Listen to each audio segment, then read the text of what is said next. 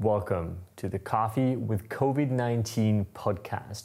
My name is Patrick Rolfe, and this is an ongoing media project where we use conversations with some of the leading entrepreneurs and thinkers within the coffee industry to try to understand a sustainable way through living together with our new reality, COVID-19.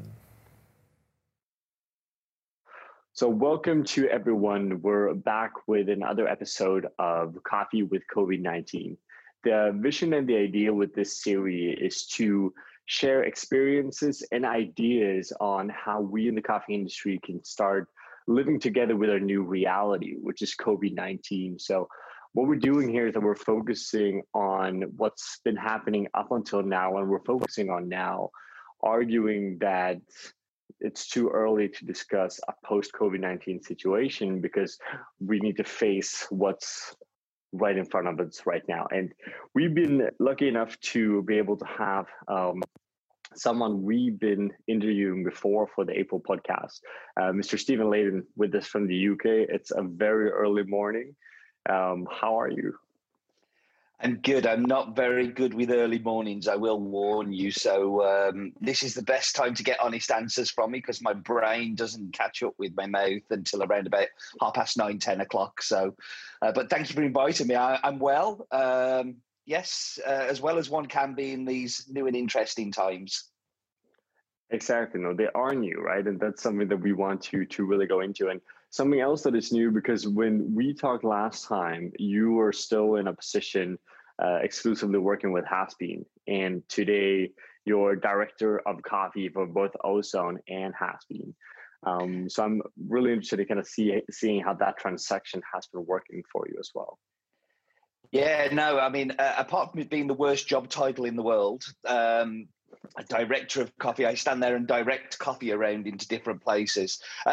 It's been really good. I've really enjoyed that opportunity to work with other people. I think we talked about it last time, but working in isolation and working on your own can be really empowering, but actually also really lonely. So having a team of people around you that you can bounce things off and take ideas from, and take on some of the jobs that you don't necessarily like as much, I think has been really useful and really interesting. Not without its challenges, you know, from being a control freak and to then, you know, having to share that control with other people is challenging.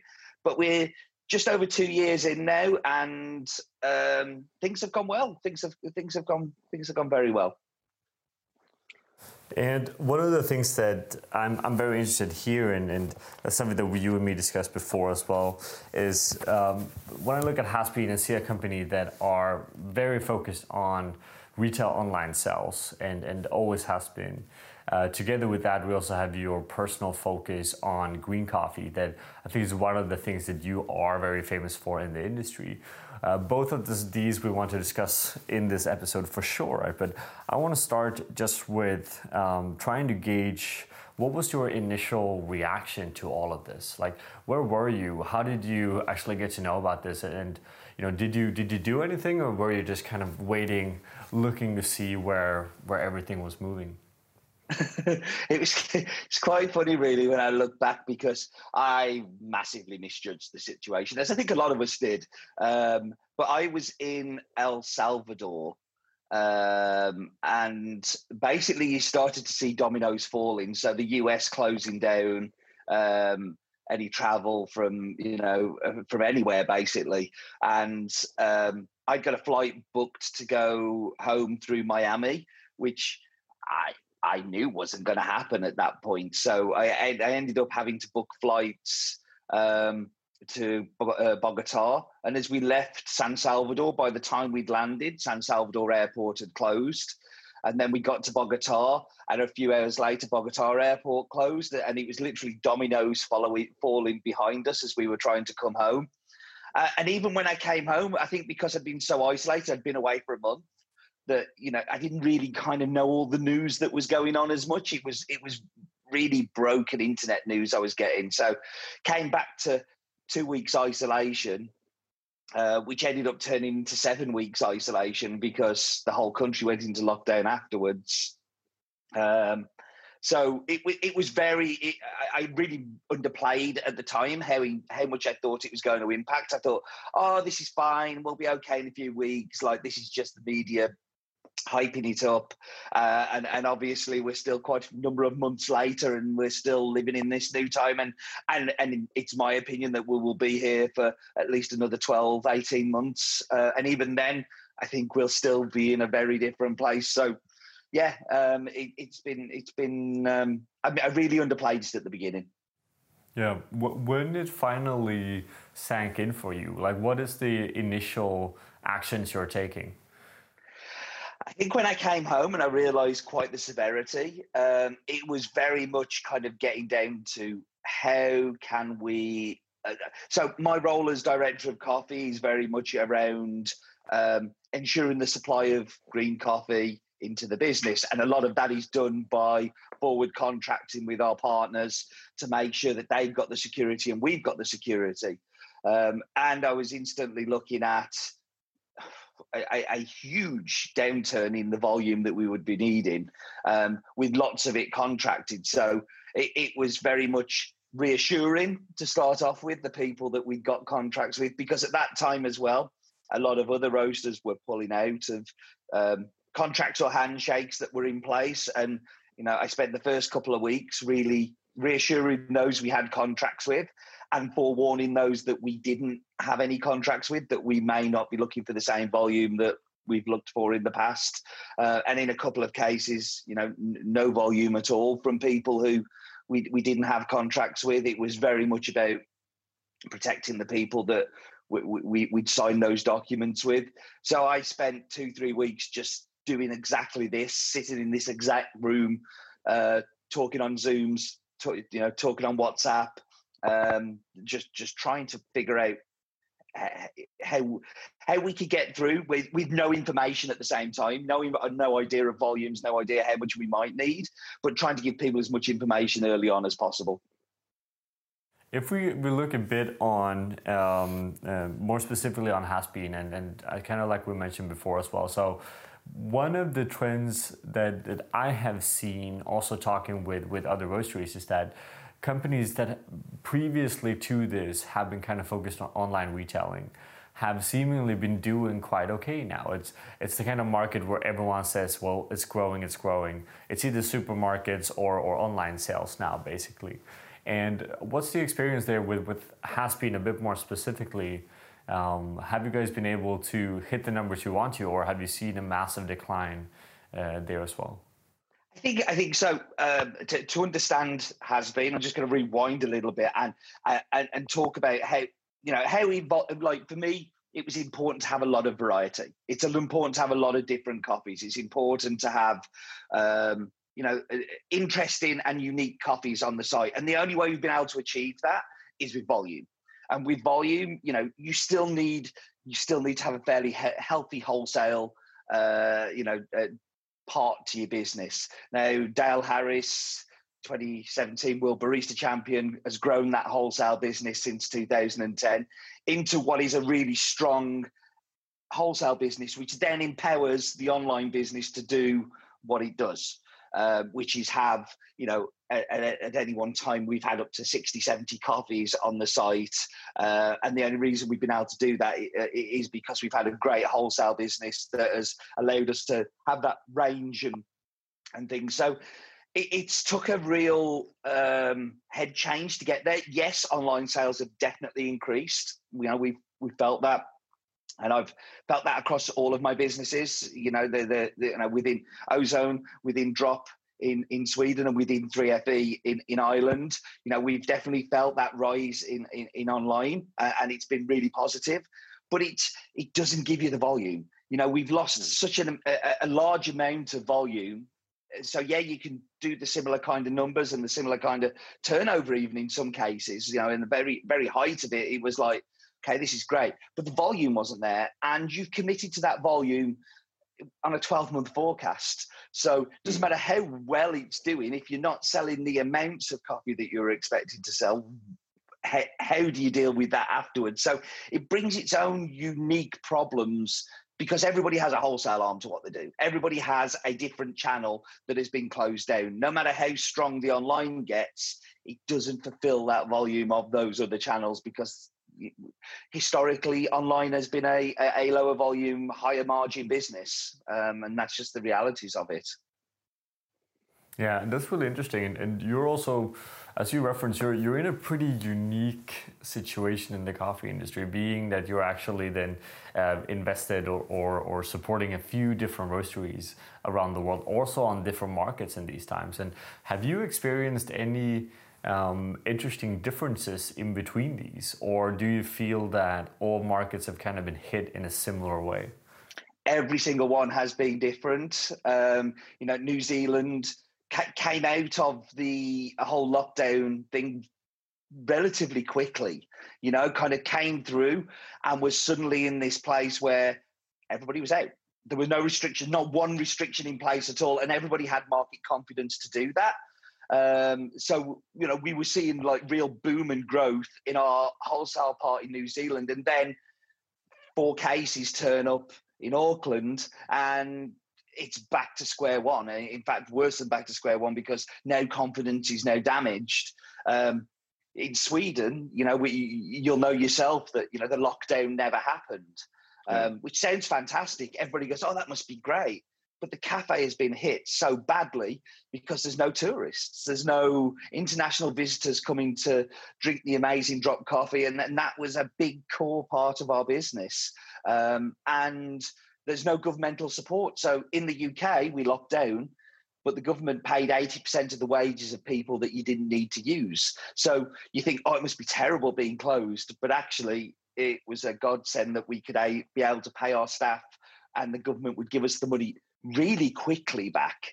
And then the government have also brought in a scheme, Eat Out to Help Out. So our cafes and our wholesale customers have seen a real boost in sales over the last few weeks because if you go out and eat out at a different cafe or restaurant, then you'll get the government contributing towards your bill. So there's been lots of support in the UK, even though it went into that lockdown. And in Sweden, we stayed completely open, but there's been not quite so. I mean, there is some support from the government. Staff get sick, there's instant sick pay and things like that, but it's a much weaker package. And then you look at Ireland, and Ireland kind of closed down really quite quickly. But the agility of Colin Harmon, my business partner there, who dealt with the situation really well. And we let 60 staff go before we'd even locked down. And we just said, look, we if we don't cut it off, it's going to kill us.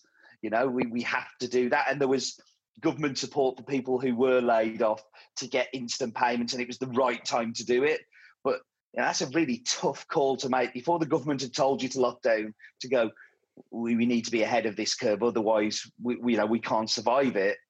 Has meant that we can survive it, and we're actually in a fairly strong position now. So, every business has had a completely different effect and reaction to the situation. Yeah, and it also just comes to show how complex it is, right? And I think the more I talk about it, the more I see it happening to my own business as well.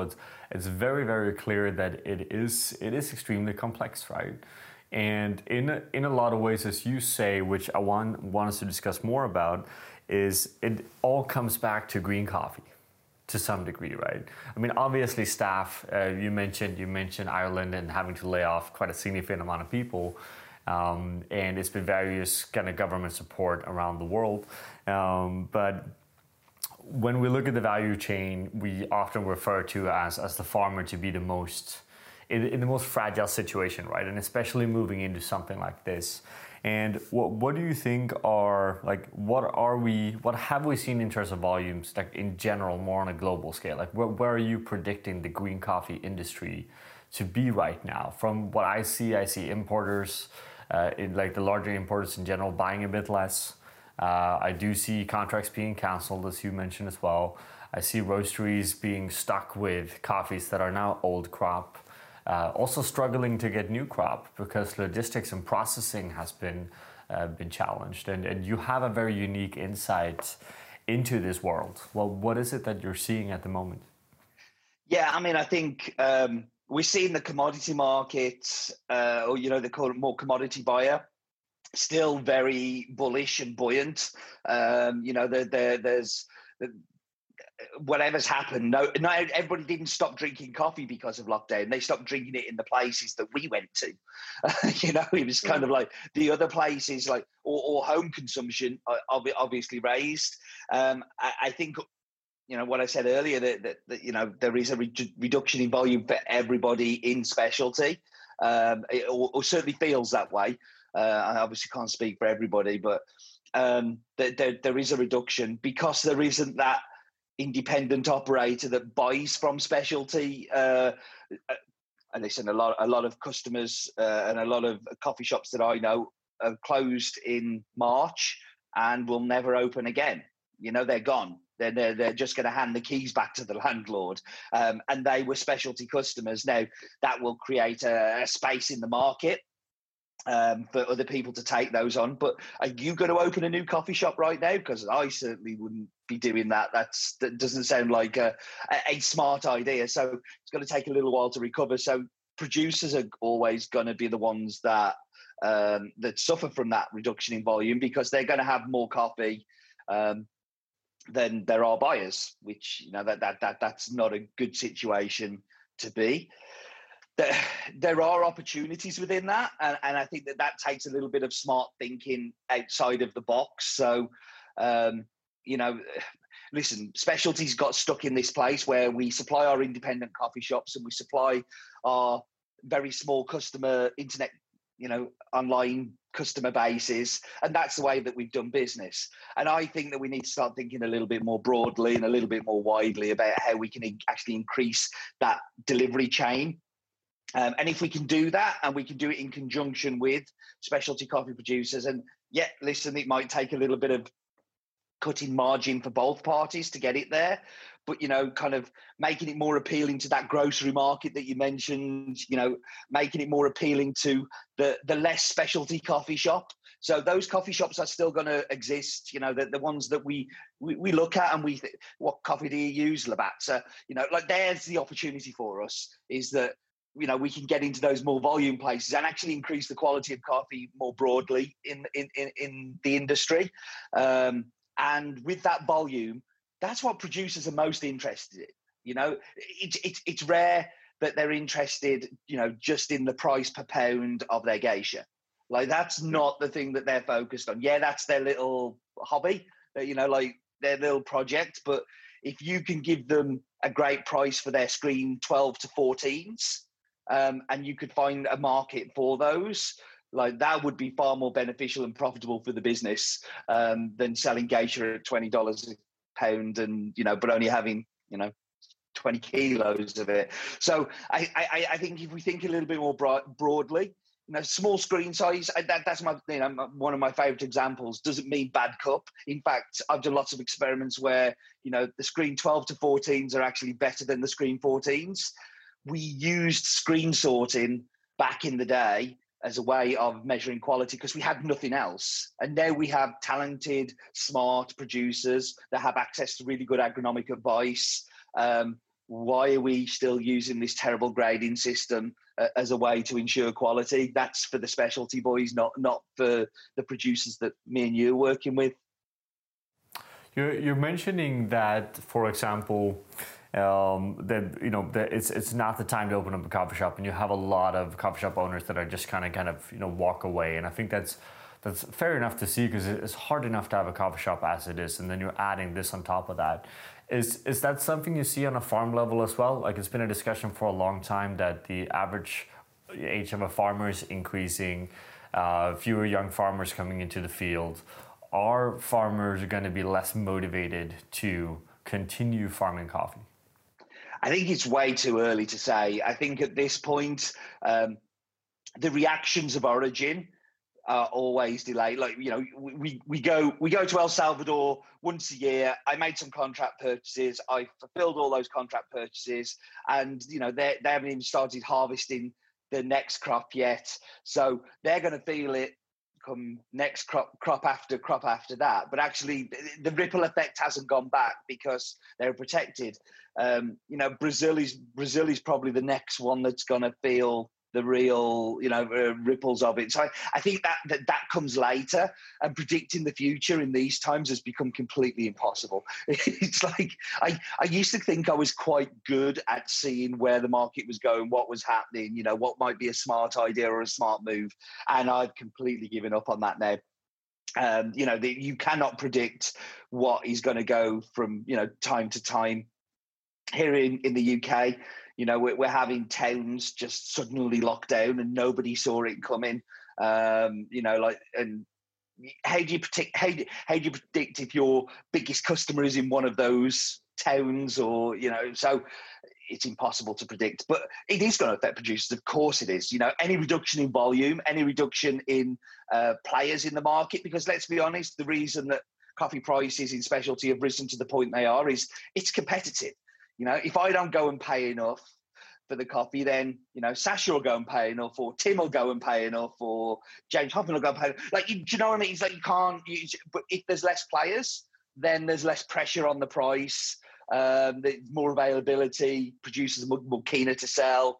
So it's definitely going to have an effect somewhere down the line. Yeah. You mentioned we're moving into, which I think is really interesting as well, because I think coffee, for me at least, from when I moved into it, might arguing that I moved into it fairly late, but coffee has always been kind of a predictable business model to some degree, I would argue. As in, it hasn't been rocket science. Not saying it's not difficult, but we have kind of a clear structure that most roasteries and coffee shops has been operating with. And now you argue then that there's no way that structure doesn't exist anymore, and which I agree with. But how do you deal with that, being in the situation you are? Are you then trying to create a new system, or what's the immediate kind of reaction to acknowledging the fact that the rules of the game has changed? I think you have to keep trying to predict the system, but as I said, I think it's pretty impossible. But it's just keeping on top of where we're at, and I think we're too much still in the middle of it to decide what the long-term strategy of it. The current strategy is let's survive. Let's make sure we've got enough money to pay our people. Let's make sure we've got enough money to pay our producers. Let's hope that business actually returns at some point to some kind of normal levels. We definitely saw it in the New Zealand market. I thought it was really interesting. The bounce back from New Zealand was super interesting. So from complete lockdown, where nobody was going out, you weren't allowed to do anything. It came through those stages really quickly. And within 90 to 100 days, we were growing. We were back to growing. And then all of a sudden another lockdown comes and you're like, poof. So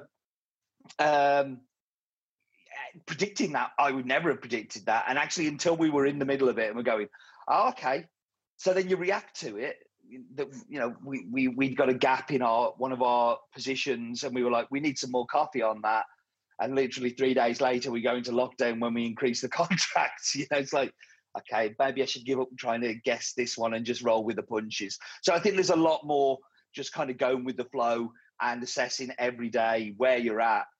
I've never spent so long looking at spreadsheets as I have since the beginning of COVID, because my forecasting sheets are constantly open on my desktop. I actually have I have 3 screens in front of me, and one screen is just my forecasts that is always open, and I'm always looking at it. And if I have a moment in between emails, I'll look at it and go, yeah, I think it's okay still. So I think it's become a lot more about,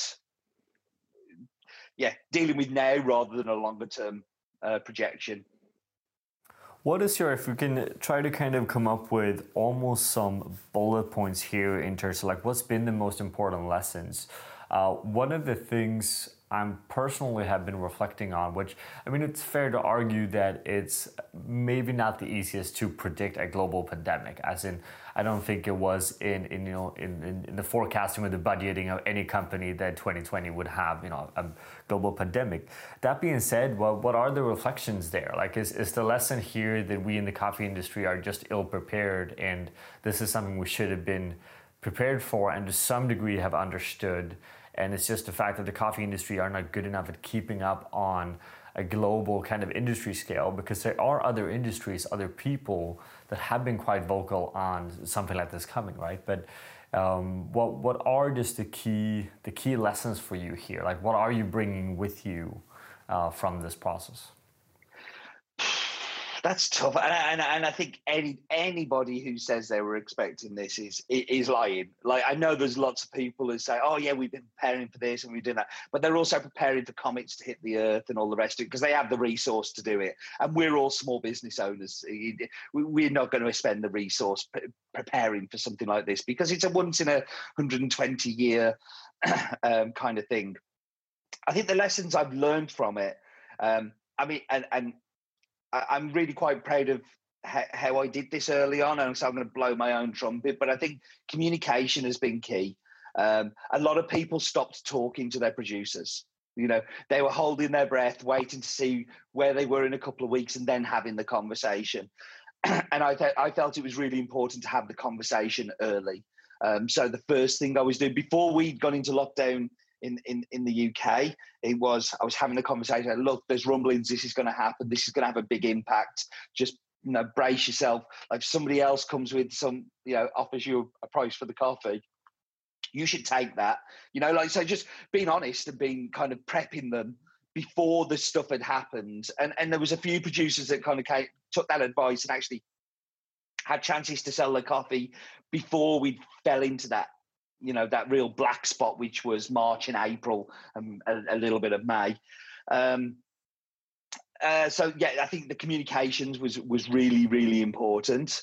And I actually, there's something I really like from the pandemic, which is terrible to like something from a pandemic, but I think everybody's just been a bit nicer to each other. Everybody's been a little bit kinder. Everybody's taken a little bit more time to see if everybody's okay.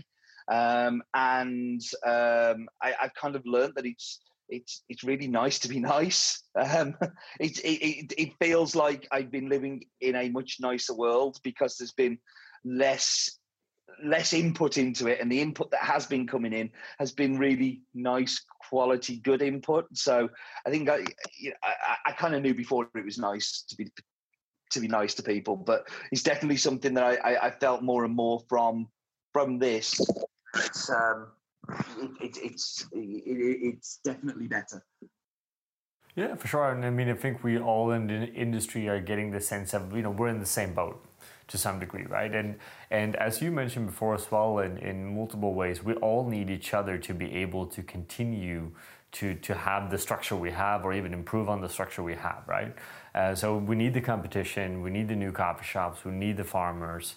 And if too many of any part of the value chain disappears, we're all going to be screwed, for lack of a better term, right? So we need one of my favourite sayings is about so it's one that Colin Harmon uses all the time, and it's a rising tide carries all boats. So as the tide comes up, the boats come up.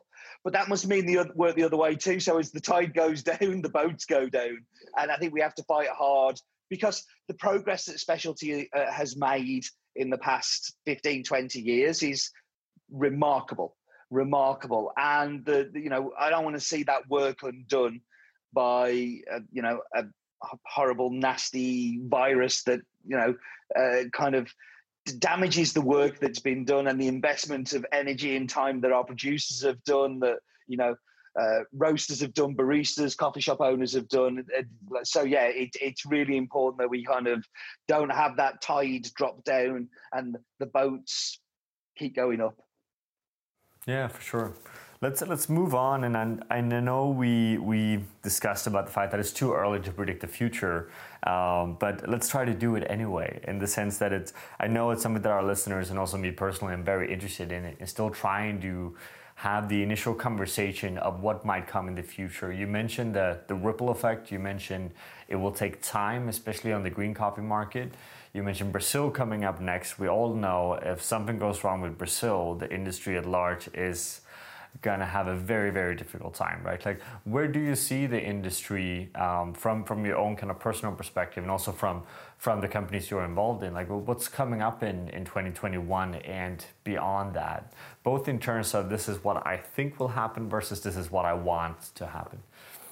I think what I think will happen is we will see a diversification. I think we will see us going into our, and I don't think this is necessarily a bad thing, but our elitism about, you know, who we supply, what we supply, I think will come down much more to some brass tacks of how can we supply, you know, how can we keep going. So diversification of who we work. I don't think that necessarily means a drop in quality. I think it means entering new different markets that maybe are using poorer quality, and we will bring them up a notch. So again, bringing that tide up. I think there will be a lot less competition. I mean, roasteries are definitely going to disappear. Cafes are already disappearing. But with that, I think we'll see some producers kind of give up on the specialty dream. So, you know, why be part of that when, you know, we promised our specialty producers we'd remove them from the C market and we'd give them some consistency of price. Well, to be honest, the C market seems the only consistency of price at the moment, which is very sad. But, you know, at least, you know, you're only going to get $1.10 a pound and you can plan for that. Whereas if you were expecting $4 a pound, but your buyer hasn't come back because he can't visit you anymore, you know, that's going to be sad. And I think that's one thing we're definitely going to have to see a change in. And part of me wants to say it's a bad thing because I love my travel and I love meeting all the people that I've met. But like, my carbon footprint must be completely disgusting, and I should sit in a corner and think about what I've done. And actually, I think we'll see a lot less green buyers traveling. I think I definitely proved with the Centrals this year, unfortunately for my CFO, that I can still do the buying without necessarily being there, or well, to be fair, I was there a little bit, but I can do the buying without being there, and we know we can. You know, we've got cupping labs. We can do all of the things without spending 24 hours on a plane to get somewhere. So trying to predict the future is so difficult, but I think we're just going to see a diversification. I think we'll see a complete change to the way that we work. And unfortunately, we'll see some really good roasteries, some really good cafes, and some really good producers not do what they were doing pre-COVID. Is it fair to say that the specialty coffee as we know is dead? Oof, big words, isn't it? I don't think dead, but it'll never be the same again.